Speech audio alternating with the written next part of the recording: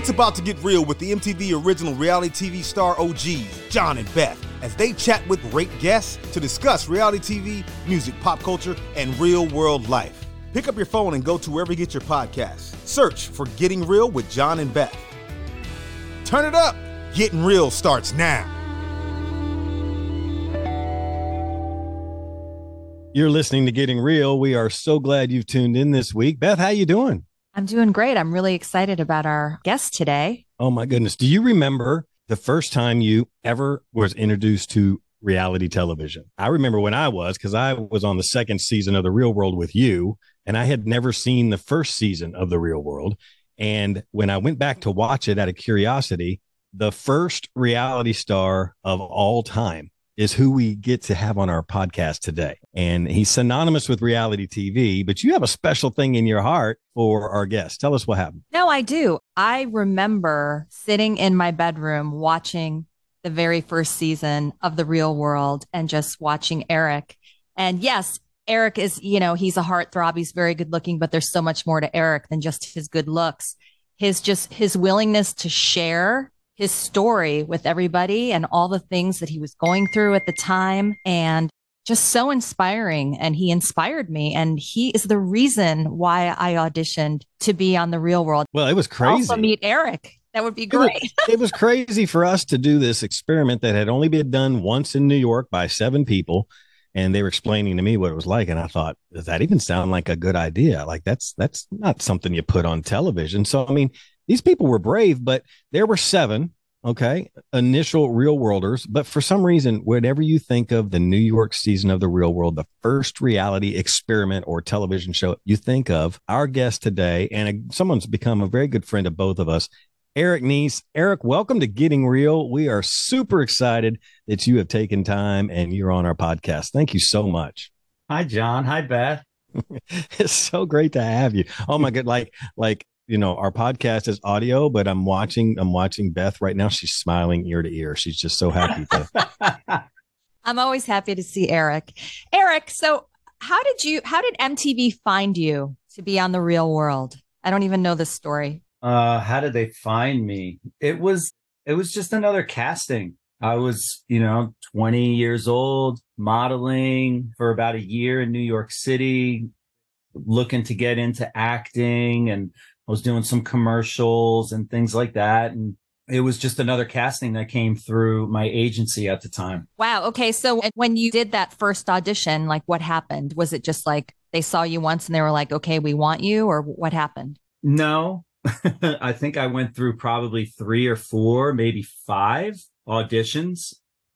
The first one was just like a regular casting. Here's my photo, blah, blah, blah. They put you on camera, and then they brought you back. And then they just started getting deeper and deeper into asking questions, wanting to know about my life, my interests. It was obviously much different than any other casting that I had been on, because it was the very first casting I had been on where they were actually interested in me and in my life, not like what you look like and what you look like on camera and what you look like in photos. It was more about your personality, what you liked, what you didn't like. If they said left, are you going to say right?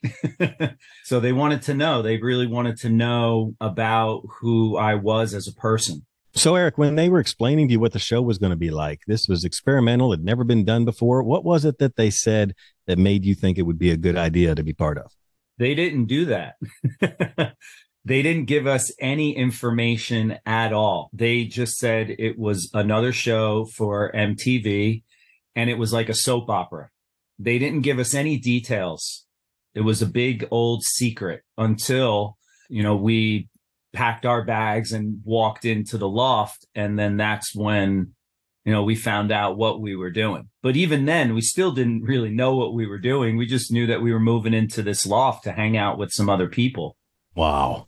Yeah. So you thought that sounded like a good idea. Was it the free rent, or was it, hey, whatever exposure this brings could be good? Well, in 1992, when you're a struggling model, and you're just trying to make money and make a life for yourself, free rent for 3 months in a loft in Soho sounded pretty good. So that was what was really exciting about it. Being in New York City and living in Soho for 3 months was really cool. The worst case scenario, it was free rent. Exactly. Wow. And it seems like, all your roommates, even though you guys had a lot of differences, you were all able pretty much to like come together and you were able to talk about really important issues. Do you still keep in touch with a lot of the cast members from your show? Yeah, we do stay in contact with each other. We check in with each other from time to time. The reunion that happened a couple of years ago definitely helped with that. But no, the relationships, they're special. They're really, really special because we did something that was groundbreaking, not just for TV. I think, globally, especially where we're at today with obviously social media and having a conversation, having an unfiltered conversation about how you feel about what's happening in the world. And I think that's the most groundbreaking thing of all. And when you think about the real world and what we did, all of us, it gave regular people a unfiltered platform to speak from your heart. And I mean, we could talk about that for days and days and days and days, considering the state of the world right now and what's happening in social media with deplatforming and all that stuff, trying to silence people. Oh, you can't talk about this, but you can talk about that, right? So on our show, that didn't exist. It was just open. It was free game. We just talked about whatever you talked about and whatever it is that you were feeling, whatever your opinions were. Obviously, your judgments and your fears and your criticism and all that stuff came shining through like a meteor. So it's just great entertainment to be able to be on a platform like that and really share your heart authentically. And I think that was something that was also really special about our show because we had no idea. So there was no preconceived, ideas like, oh, if this happens, I'm going to do this. And if somebody says this, I'm going to do that. And if they invite me to go do this, I'm going to respond this way. Like that didn't exist. So I think that was probably, to me, that was the most special thing at all. And I think that's why our relationships have lasted, throughout the years, because we shared a moment in time that would not just change the landscape of television forever, but it would also change how we communicate online through the internet. Yeah, when I was first approached about being on season 2, Eric, it was said to me many times that I better take advantage of this opportunity because this was never going to last. I hadn't seen your season, but you guys knew it was going to be on MTV. Did you know how groundbreaking it was going to be? Did you have any inclination whatsoever that this is going to set a huge trend that's going to exist in 3 decades? Yeah, I've talked about this a bunch, and my cast actually brings it up often whenever we get together and we do reunions and we talk about this, because I had a feeling when we did the press a week before we were finished, all of the press came in. And when I saw who the press was, I knew that this was going to be bigger than what we had expected. And nobody really even thought that, because the Wall Street Journal walked in and I was like, okay, I'm a model. And, why would the Wall Street Journal be here? And so I knew in that moment that something really special happened, and I knew it was going to last forever. It's never going to die, ever. And I mean, people that are listening, Eric mentioned it, that you guys ended up doing a reunion show. And when I started watching it, I was crying. And then to find out that you ended up having COVID, so you couldn't even be in the house with everybody, I was like, no, we need Eric. I feel like they need to redo your reunion so you can be in the house with everybody, because we really missed out on that experience of you being in the room with the original roommates. Would you do that? Yeah, of course I would do that. I mean, I don't, the production was talking afterwards about doing some kind of a documentary or something like that. I thought it was going to happen, but didn't go through. Yeah, I would hope that maybe one day in the future that would happen. But some of our cast have had some really intense, traumatic, emotional responses to certain things. And Also, we all know what happened with Becky on the show and how all that went down. So I don't know if that is even possible.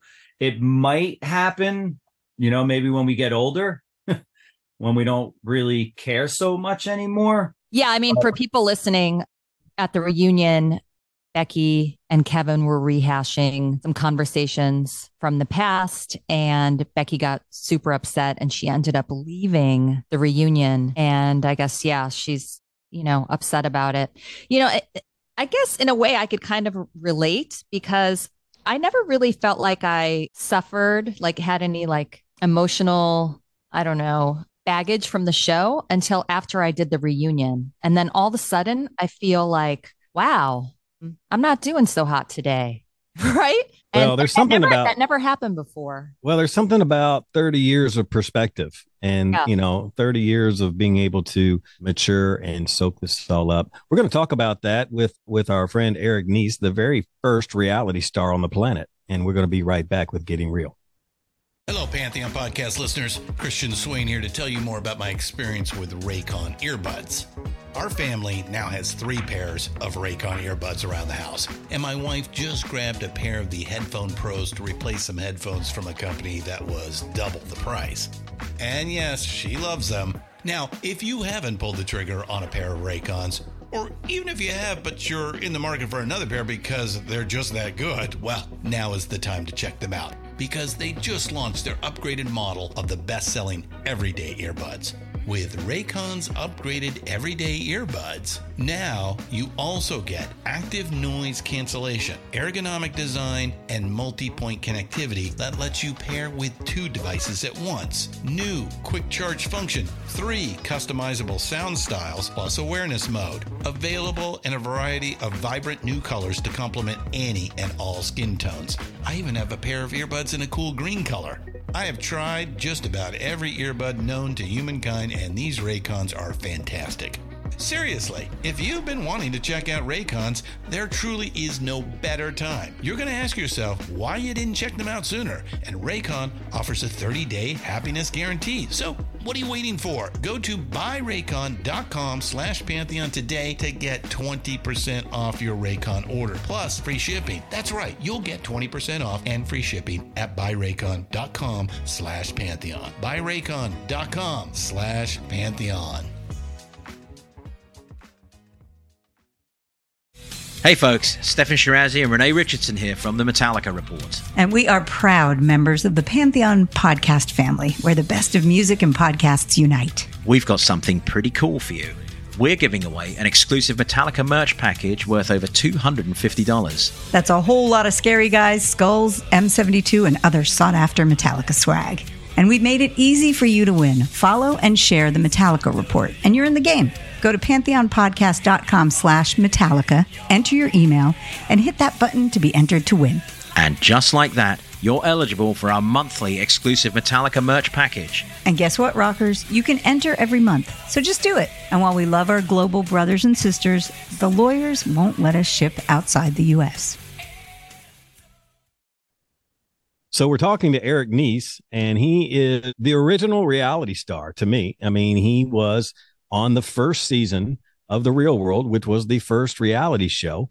And 29/30 years later, Paramount Plus and Viacom kind of, absorbed MTV and other channels. And so on Paramount Plus, they called us back, starting with Eric's season of The Real World New York, to do a real world homecoming, put them back in the exact same loft that they lived in 1992. So a little point of information, I found out that the person that owns the loft that the New York season of The Real World lived in was Winston Churchill's granddaughter. So just a little tidbit, just a little detail, but they put the cast back in the same exact house that they had all of this experience on live on MTV in 1992.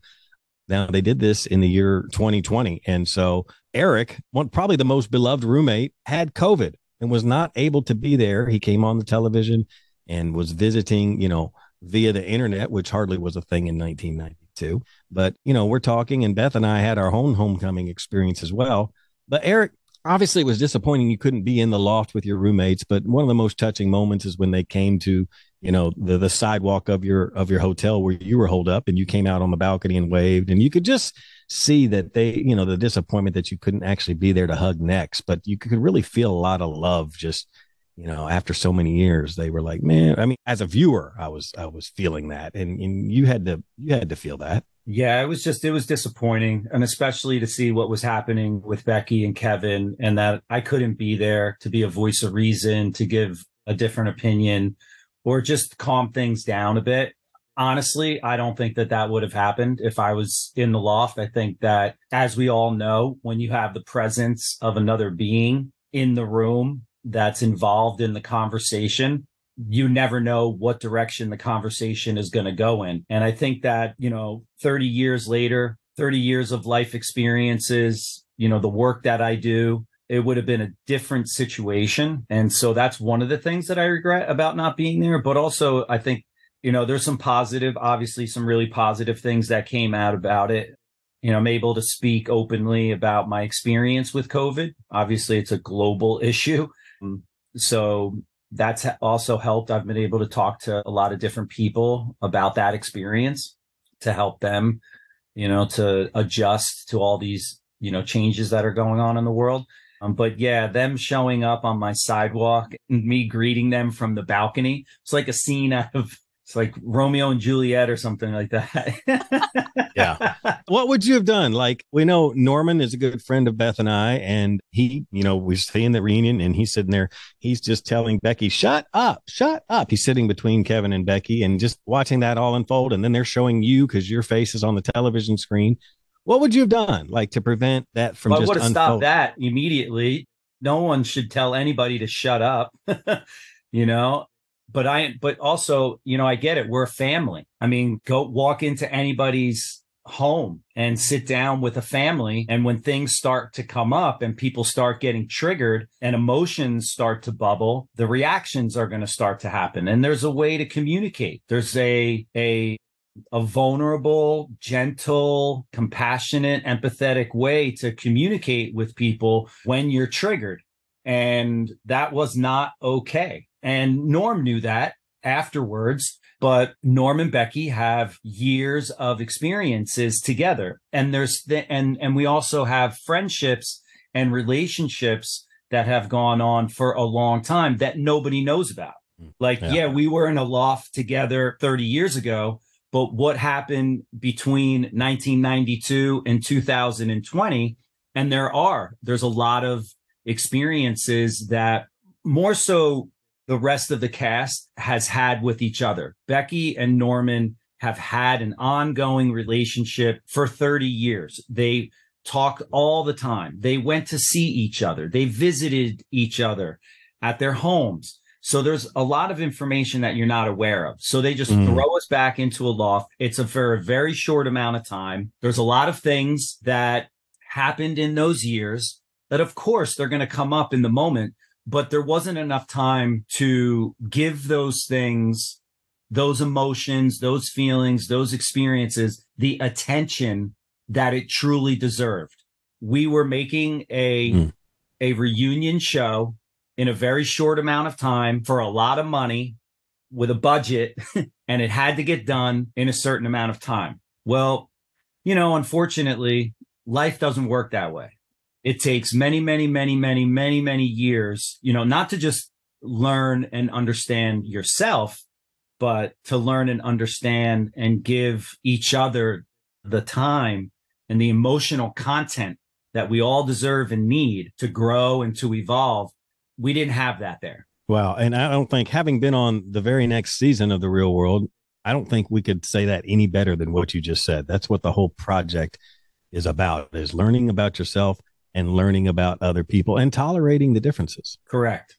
Yep. You got a great radio voice, John. I just want to thank you. I'm trying to be on the radio with my music. I appreciate that. So, Eric, yeah, I mean, I could totally relate with you with our reunion. We did our reunion right after the New York season, and I did feel like everything was rushed. We were on a time schedule and things were being rushed. I think for these reunions, you need more time. 2 weeks is just not enough time, especially when you want everybody to go back and relive certain moments and to rehash things. You need more time than 2 weeks, I feel like. Yeah, and people don't understand the production. The production's moving. You got 100 people, trying to get a shot, in a certain amount of time. And yeah, it's just rushed. It's rushed.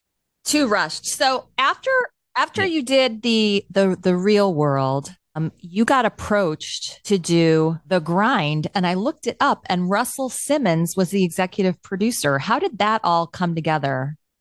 Yeah, I looked it up. It says Russell Simmons was the executive producer of The Grind. Wow, I didn't know that. I looked it up. I've got it right here. It says Russell. Do you remember where was the studio where that was recorded? Do you remember? Yeah, it was on 42nd Street between 8th and 9th Avenue. That was National Studios. That's where MTV did a lot of their shooting. But that's where that's where it started. It started off as a half-hour time slot to hang in with MTV. That was a 3-hour block, and Hang In with MTV became a 30-minute dance show because they wanted to test it once they canceled Club MTV. And that went on for, I think, maybe like 3 months, and then it got a revamp, and then they gave it the name The Grind. We stayed in that studio for a while, and then Beth, you'll like this one. I was in the green room getting ready to do the show, and I hated all the clothes that were left. And somebody in the green room, I forget who it was. It might have been Rod Asa. Somebody said, "Why don't you just do it without a shirt?" And I said, all right. I mean, because a lot of the dancers were in there, some of them would take their shirts off and dance, but I was the host, so I was going to be in front of the camera. And I think probably 2 weeks after I did that, we went right to the beach and we went outside, and now everybody's in a bathing suit. Nobody's got shirts on. And the show just exploded. We went from, I don't know how many millions of viewers, but like overnight, we were around the world in like 90 million homes, and The Grind just exploded after that. The Grind was huge. I mean, that was just like appointment TV. Like I needed to see Eric dancing around, talking about music and talking to the hottest music personalities. I mean, talk about some of the people that you've met. I mean, it's just incredible. Talk about some of the people that was on your show. Like, who are your favorites? Yeah, I mean, the biggest one was, Biggie Smalls. Big Papa was his very first television appearance in Lake Havasu.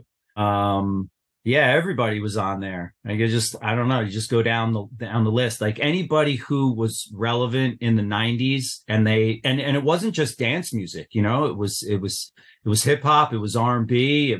We would do like rock and roll shows and stuff. So we had all different types of personalities, and then celebrities, actors, and hosts, and anybody and everybody would come on and make an appearance, make a shout out, co-host a show, whatever it was. I mean, that was the height of MTV's popularity. I mean, that was it. I mean, The Real World was rolling. It was a huge hit. You were on The Grind. I mean, I remember watching you on The Grind and thinking, wow, are we going to blow up like this guy? Like, this guy's gone from living in a house with crazy people to being this host on the most popular. I mean, all I can compare it to today is TikTok. Like MTV in the mid 90s and early 90s way bigger than TikTok. Eric Nies was more influential than TikTok. I mean, you just turned the TV on and you landed on there, and 9 times out of 10, you were on there on The Grind, or we were on there with a marathon, or people just landed on it. I mean, we talk about all the time celebrities that go, "Oh, are you Beth? Are you John? Are you Eric? Like, I watched you." I'm like, okay, that's Tim McGraw that watched me on TV. That's weird. Like, Elton John. I've been told Kim Kardashian watched The Real World. And so you're welcome, America. Whatever Kim Kardashian is, it's, because she was inspired by The Real World. Well, it wasn't just entertainment. It was a social experiment. That was what was interesting about it. Like I said, you're bringing 7 people into a situation with an open mic to talk about whatever it is that you want to talk about. And now look where we are today. That's what Instagram, Facebook, TikTok, that's what all of them are.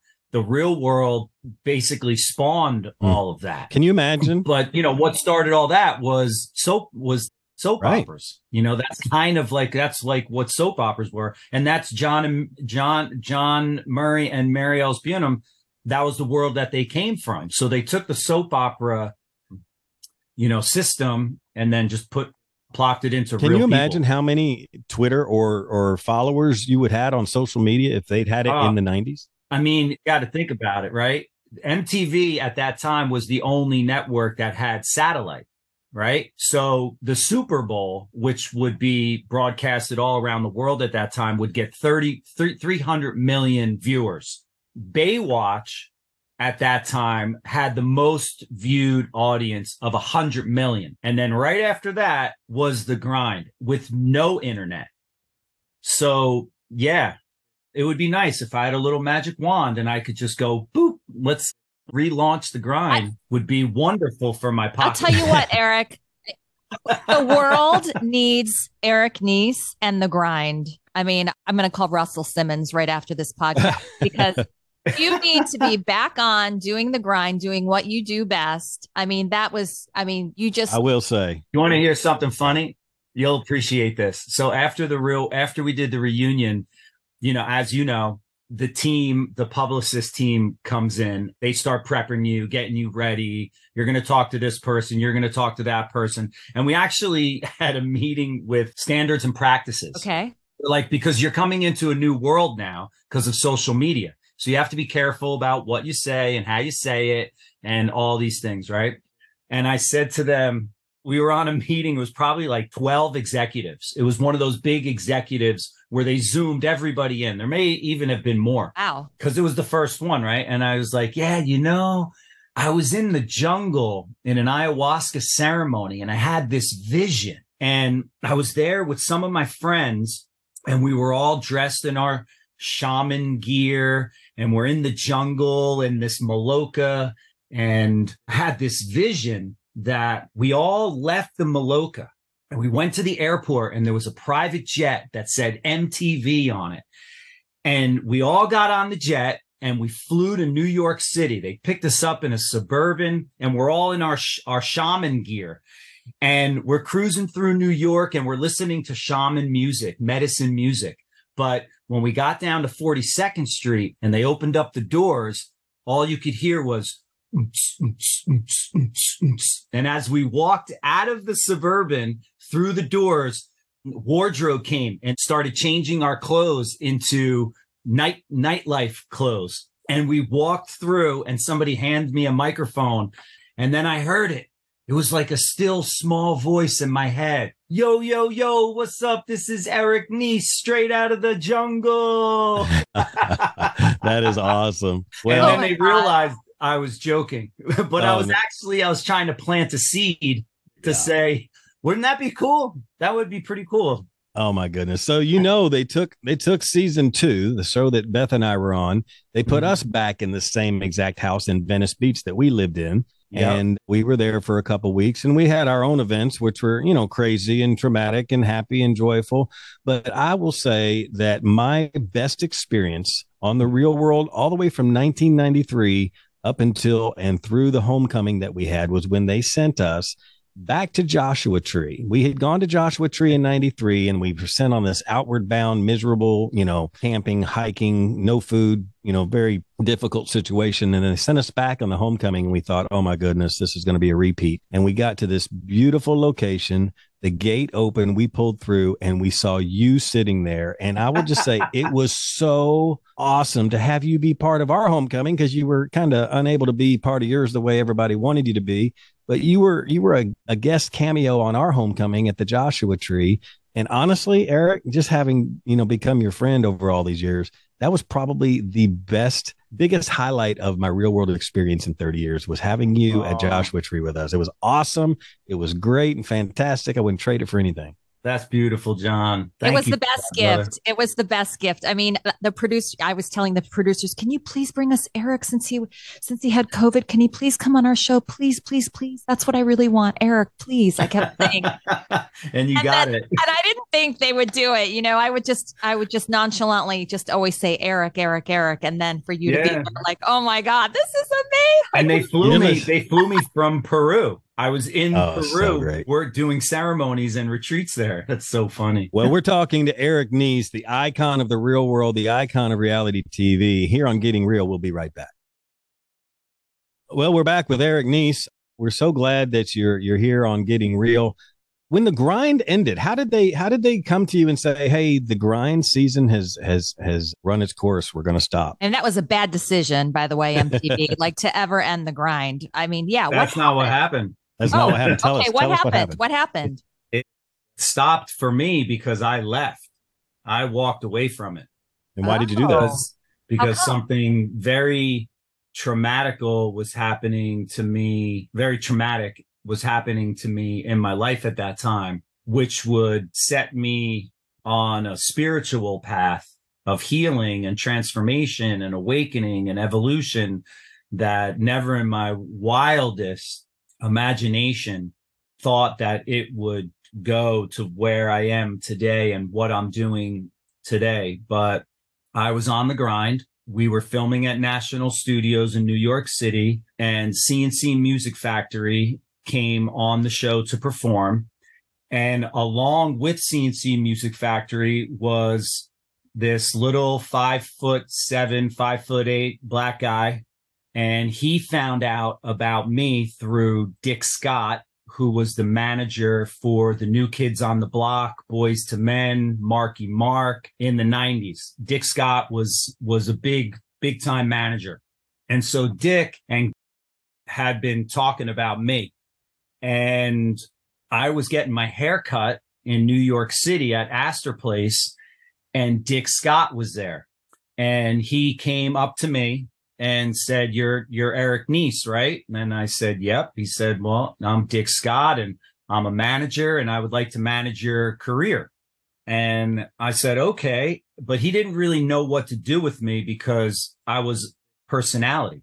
I was a host and he only worked with artists. So I stayed with him for a few months, got to know Mark Wahlberg pretty well, played some hoop with him, traveled a little bit with him. And then that's when came into my life. And this guy is a predator. He was a predator at that time. I'm pretty sure he still is a predator. And he groomed me for about 3 months. He wined and dined me. He introduced me to Roberta Flack, George Benson. He took me to Sylvia Robinson's house from the Sugar Hill Gang. These are all very, very well-known, famous artists from the 70s. And he was heavily involved in working with Sylvia Robinson back then. And at that time, he was working and producing music with CNC Music Factory. And he's kept calling me for a few months. And then finally, I took a dinner with him. And he started dropping all these names and about what he could do for my career. And all these people he knew, and he knew I was interested in music, and I loved music and loved dancing, and thought, oh, maybe one day I could be a rapper or something like that. And he said that he could make all these things happen for me. And it's interesting because at that time in my life, my friends were always around me, my family and my friends. I never traveled or went anywhere by myself. Especially at that time when the grind was as big as it was, because I couldn't go anywhere. I couldn't walk into a mall without 100 kids chasing me. And so they were like obviously they're my friends and I love them, that they were also protection for me. And I grew up in New Jersey, and these are the types of guys that, you're not going to mess with. So I felt safe and protected with all of them. And then the brainwashing began and started to share with me. It's interesting. This is the first time that I'm telling this story in detail in this way. And I want to thank you for asking me to come on and do this, because a week ago, I probably wouldn't have done this. And I hope that the producer is okay. I understand that your producer went to the emergency room for something, so I hope that she's okay. She is. But in just this last week, something shifted in my heart and shifted in my throat, and I felt comfortable to share this story. So I'm sharing this for the very first time for 30 years in this way with detail. And so this guy said to me that you are a chosen one, and I have to share this information with you for your future. I'm 22 years old at the time, 22, 23 years old, and I have no idea what he's talking about. And he starts to tell me about these very dark, sinister organizations or private or secret societies and things like that in the world. Now, today, if you go on the internet, everybody's talking about it all over the place. It's if you're not questioning the truth of the global elite people in the world and governments and stuff like that, especially what we all went through with COVID, you're either thinking about it, you're in the conversation, you're wondering what's going on. So this is 30 years ago that this was shared with me. There was no internet. So he starts to talk to me about the Illuminati and the New World Order and the Trilateral Commission and these secret societies and all this stuff. And I was in shock, but he got my attention. But it was like this guy knew my heart. He knew how big my heart was and how much I loved my friends. I loved my family. I always got involved with charity work, with helping children. I worked for the Elizabeth Glaser Foundation for many years, raising money for pediatric AIDS and kids born with AIDS. And any opportunity that I had, I always donated my time to a cause, especially for children. So this guy was introducing me to people in the business, executives from the biggest music labels in the world. He was bringing me to the biggest producers, the biggest directors. I had a deal with Universal Studios for my own talk show at that time, which not many people know about. I was almost casted as Robin in the Batman movie with Val Kilmer. So this is where my career was going. I was taking meetings with Aaron Spelling and all the biggest names in the entertainment industry. So he's telling me about all this dark stuff, but at the same time, and it's interesting, John, that I'm doing this with you because I can almost cry right now, but I spent a lot of time in Revelations with this guy. He carried a Bible around with him. So he used the word of God and was also sharing this information about these very dark satanic, potentially, I don't know if it's real or not. All I know is what happened to me personally. And so he used these things to get to me. And eventually where that would go was he would tell me that he was sick and he was dying and that some things happened to him with a woman where he could no longer be sexual with a woman. And I won't get into more of the details. I'll spare, the audience that. But eventually he manipulated me, groomed me, brainwashed me into him molesting me. And the reason why that happened is because he said that he needed to pass this information on to me.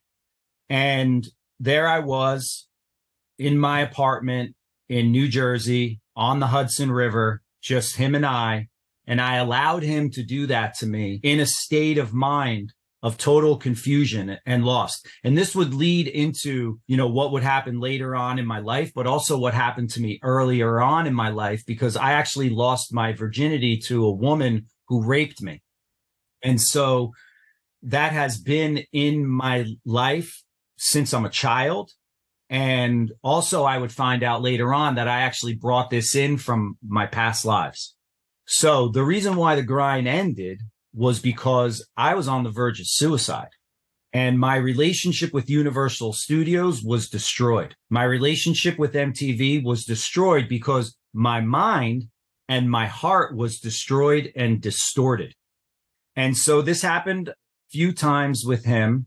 My friends were there. They're all aware of it. They all know who he is. there would be people over the years that would come to me and ask me if I knew him, other young guys that were models and in the business, because he was trying to groom them too. And I would say, stay away from him, stay away from him. I even have a very dear friend of mine who, I won't say his name, but a very influential, powerful person, that he came to me and he said, if you want us to take him out, we'll do it. Give us the green light. And I said, I can't do that. I don't have it in my heart to do that. I can't live with that for the rest of my life. And it was very, very, very serious. And so I tell this story. I've told this story before, but I was standing on the Hudson River outside of my apartment with my grandfather's knife on my wrist, looking at the Viacom building. Oh, John, you're going to love this. I'm going to lean into this one. So the night before the last episode of The Grind, I disappeared. And I turned my phone off, and that production is trying to find me. We have a $500,000 show to shoot under the Brooklyn Bridge for The Grind. And I was so lost. I was so confused. I lost myself completely. And it was very, very, very sad. And I went home that night to go to sleep, and I had a dream. And in that dream, driving in a car with one of my friends who was always with me. And I'm in the back seat with my publicist, and the publicist is like trying to convince me to go do something. And behind me is a red truck. And in the red truck is a voice. The voice is going, I've got you. I've got you now. You're mine. I've got you. And then the car turns into an open field. And over the field, I can see this vividly till this day, thousands of kids and a marching band. Dun, dun, dun, dun, dun, dun, with signs going, Eric, Eric, Eric. And I woke up from that dream, and I turned on my phone, and my mom called. And she goes, honey, I know you're upset. I love you very much. She goes, but think about all those children, all those kids that watch your show and love you. Do it for them. Do it for them. And I said, all right, you're right. And I called up production. I went to Brooklyn, and I was upset because Jenny McCarthy just came into MTV at the time, and they were going to give her 4 or 5 shows of The Grind without me. She was going to host them herself. So I took that, personal. And I go to the show. Everybody's there. We're underneath the Brooklyn Bridge. This is so cool. So I'm underneath the Brooklyn Bridge, and I get there, and there's Jenny McCarthy and me standing there getting ready to do the first show. And they go, okay, cue the music, roll tape. And I go like this. Hi, I'm Eric Nies. Welcome to The Grind. That's Jenny McCarthy. And they go, cut, cut, cut, cut. They're like, if you're going to do it, you got to do it, Eric. And I turned around, and I said to all the dancers, I said, I just want to let all of you know I love all of you guys, because half of them were my close friends. I said, I love all of you, but I want to let you know this is my last show. I'm going to be leaving after today.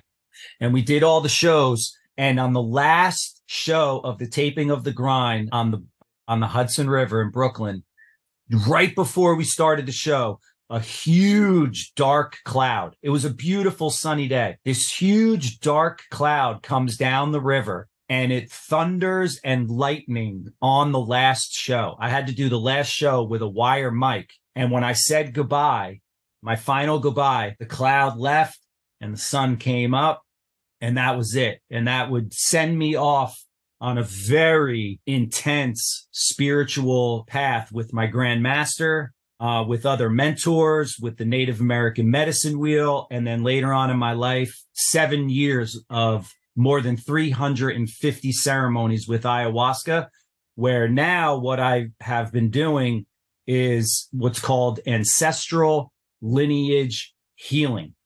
The work that I do is going deep into my lineage and healing all of the trauma that my family and my lineage was not willing to do. That chosen one in my lineage to do that work. So that comes back around full circle. And I see how that has been overflowing in my life to people, to friends and family, where I can share my story about what I've personally gone through and how these medicines, these plant medicines from around the world can really help people to heal. If I didn't have those medicines, I probably wouldn't be here talking to you. Wow. Wow. We're talking to Eric Nies from The Real World, The Grind. He's sharing a lot of things that he's never shared before, especially in these details, and telling just everything that is important to him and the journey he's been on. We're so thankful. I'm so thankful for you as our friend. We're going to be right back with more of Eric Nies on Getting Real. Wow, Eric, thank you for sharing all that. Well, we're back with Getting Real, and we're here with Eric Nies, the original reality star of all time from The Real World.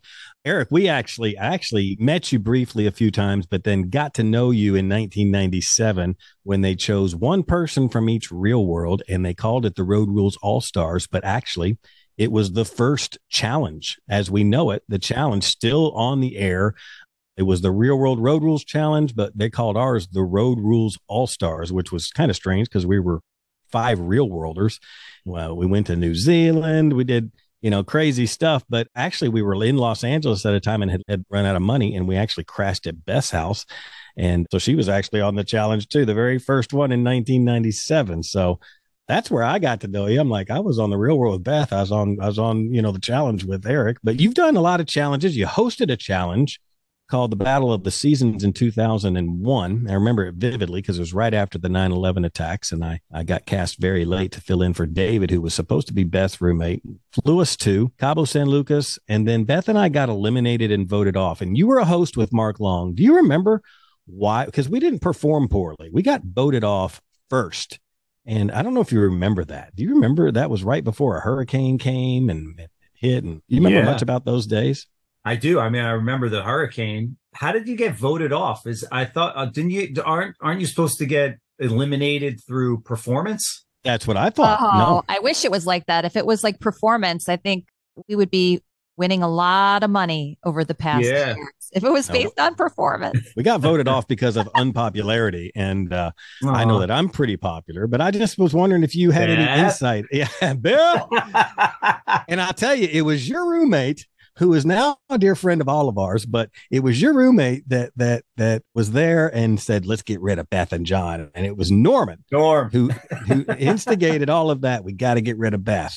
Good TV. Norman and I are great now. Yeah. I love Norman. I love Norman. But at that time, he was not happy with me. He wanted me out of there. So you've been on challenges. You've hosted challenges. I want to play a quick game with you. Just rapid fire. Basketball or football? Basketball. I already knew the answer to that. All right. I'm going to ask you a question that every male has an opinion on. LeBron or Jordan? Jordan. Tell me why. You can't even compare the two. If you are a basketball fan and you've played basketball yourself and you've watched both of them through their career, offense, defense, work ethic, the ability to keep a team together, to work through challenges and adversity in a competitive zone. Nobody, the only person that even comes close to Michael Jordan's commitment to the game is Kobe Bryant. All right. Let's say we're going to play 2-on-2. You against me, and we're going to have a teammate, each one. You get first pick. And there's Michael Jordan, there's LeBron James, and there's Kobe Bryant.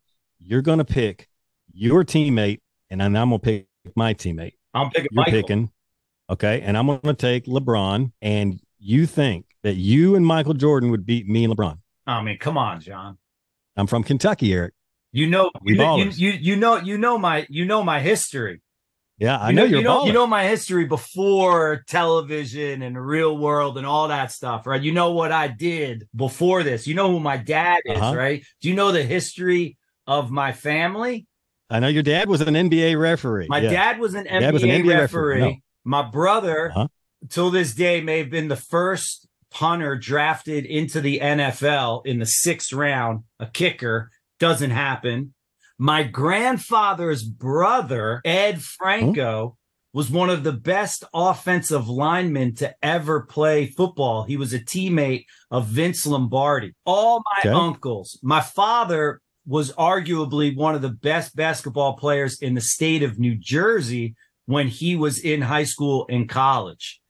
I lived on a field or a court until, well, actually, I continued to play through my 20s.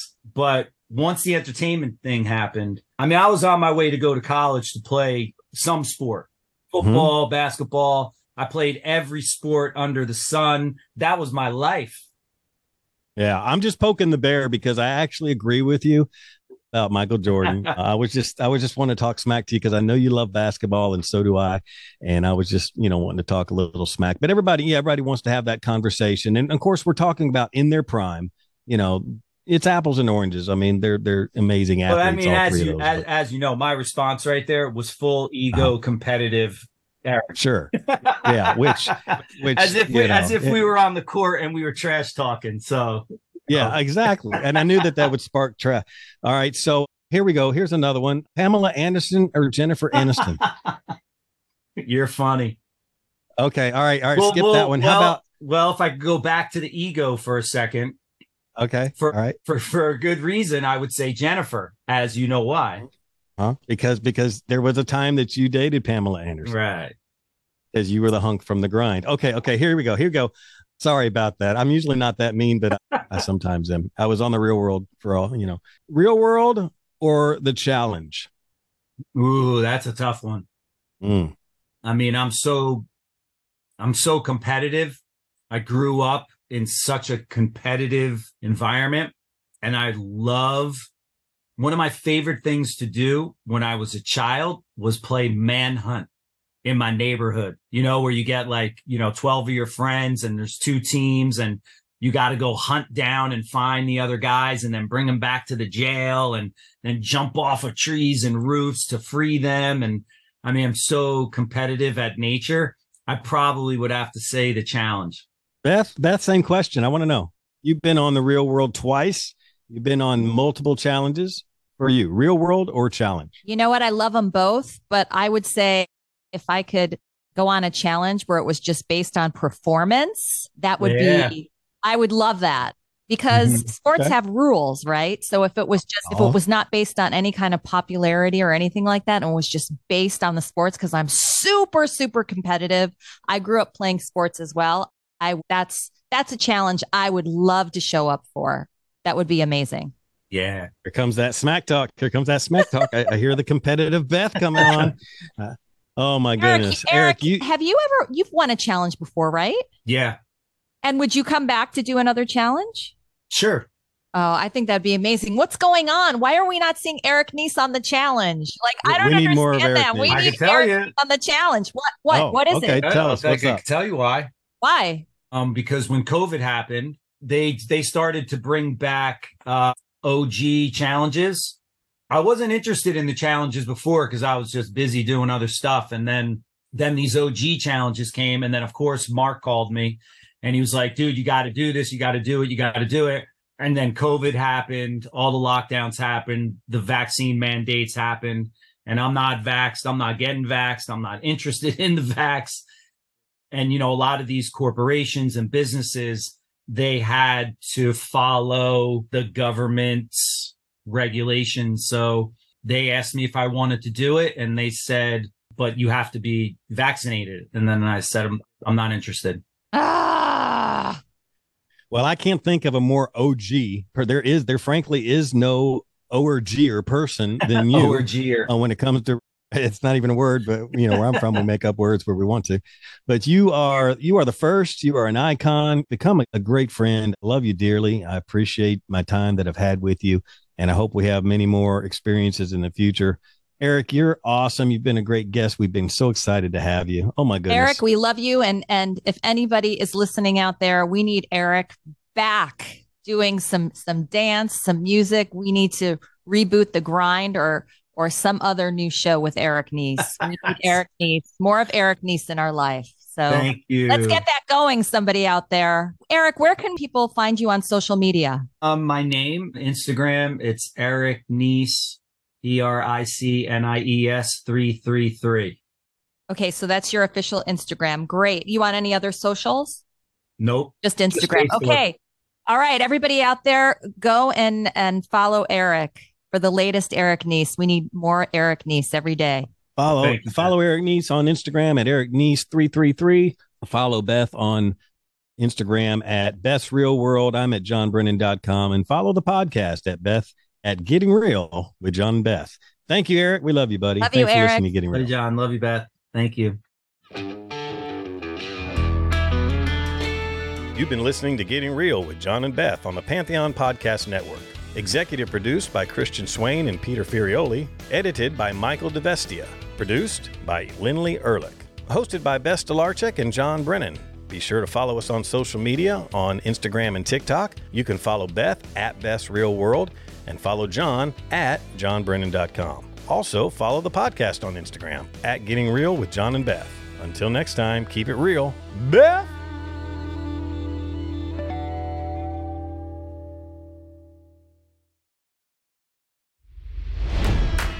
It's NFL draft season, and that means it's time to start thinking about fantasy football. FantasyPoints.com features industry-leading experts and prognosticators using proprietary hand-charted data to help you score more fantasy points. FantasyPoints.com is the place to go for whatever kind of fantasy football you play. Whether you play fantasy football, daily fantasy sports, or do a little bit of everything, Fantasy Points has the meticulously researched content to guide you to victory. And why wait for the fall? Fantasy Points also covers the new spring football league, the UFL.